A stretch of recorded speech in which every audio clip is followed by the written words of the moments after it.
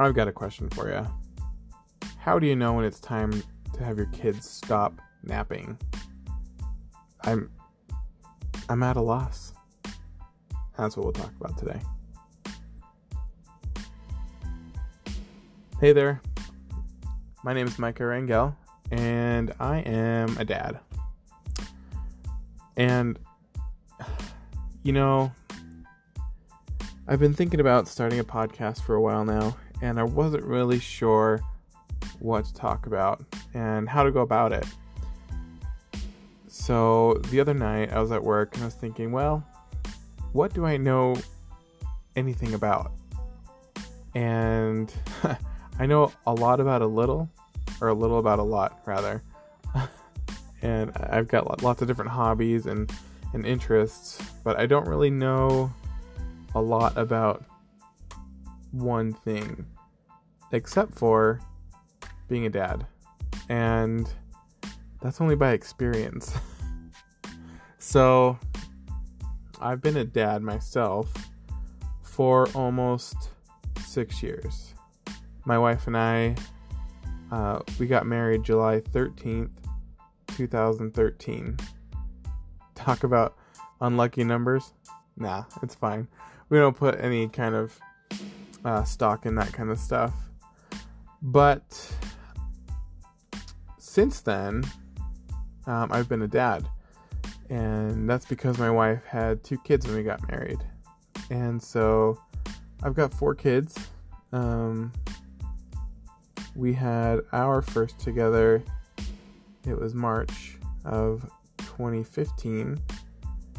And then our second one came June of 2016.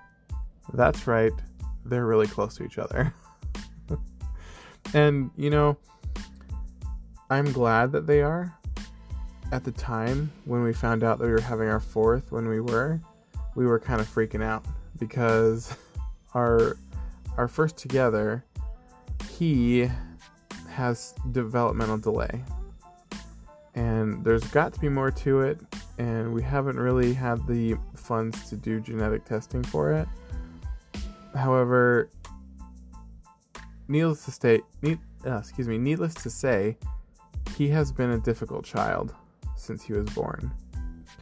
And so when we found out that we were having our last, when we were, just a few, 6 months, 8 months, whenever afterwards, we're like, oh crap. Why? Because our third, we tried really hard to have him. And that's what we have to keep telling ourselves to get us through the day, is that we tried really hard to have you, even though some days you make us want to pull our hair out. So, yeah, we really tried hard to have Aiden, and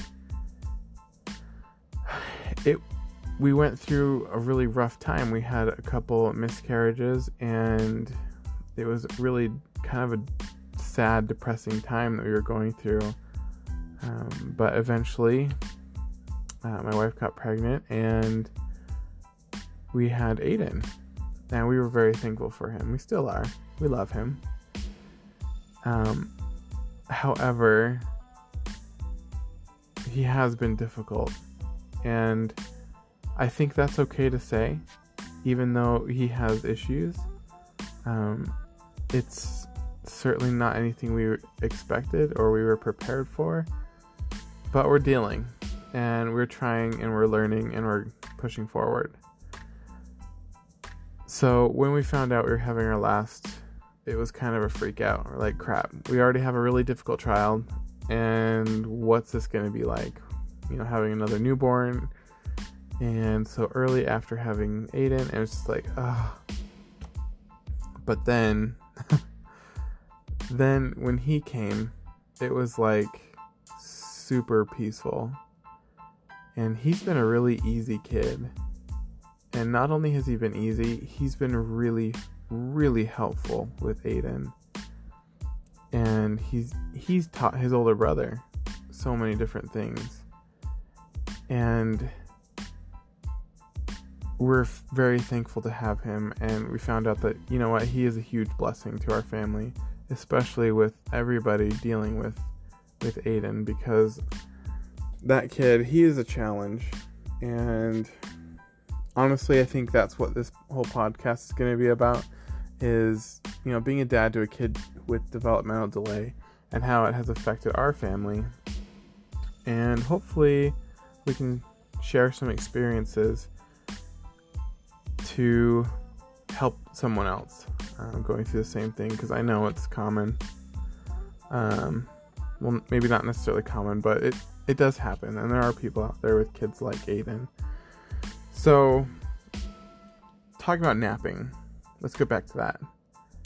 I'm down in my office/family room, and I can hear Aiden upstairs screaming his head off.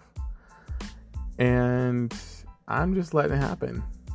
I feel bad because Eli, he's our youngest, he has learned to deal with Aiden, and so he generally sleeps through all of that screaming. But Aiden's 4. Biologically, he's 4. And I know that a lot of people start cutting off naps, maybe even earlier, 2 or 3, 4, I don't know, somewhere around there. And so we've been kind of fighting with the idea of, should we cut naps for Aiden? Because he is 4. However, he's not mentally 4. He's mentally like 21 months. 24 months maybe. Probably not even that. So it's really kind of a struggle, because nap time is the only time that my wife and I get to have some peace and to be able to sit down and think or talk and relax, because Aiden, he drains all the energy out of us. And I feel bad for my wife, because she deals with him every single day, and I'm not here all the time. I work. I'm a line maintenance technician for a semiconductor company, and I work nights. So they're 12-hour shifts, more like 13-hour shifts, and they're at night, so 7 p.m. to 7 a.m. And then I come home and I sleep. So for 3 and 4 days and nights out of the week, my wife does it all by herself. I'm home, but I'm, asleep. And so she has to deal with him every single day, all day long. And it's completely draining for her, and I see it every day, and I hear it every day. So nap time is one of the only times she gets to herself, to be able to do things that she wants or that she feels like she has to do. So selfishly, it seems like we want to keep him on a nap schedule, selfishly. But is that something that is best for him, or is it best for us? That's kind of the battle that we have internally. And, well, not even and. He also, he sometimes needs the nap, because if he doesn't get one, he's super cranky the rest of the day. Plus, he doesn't sleep at night very well. So, man, this is a hard thing to decide, and so I thought I'd just talk about it a little bit. It's now 3 o'clock, so I probably should go get him, and I will be going to get both of them out, just so we can, get on with the rest of our Friday afternoon. So just kind of an introduction to us and a start to this podcast, and I hope that it helps somebody, or just talking about it will help me. And yeah, so thanks for listening, and I will see you next time.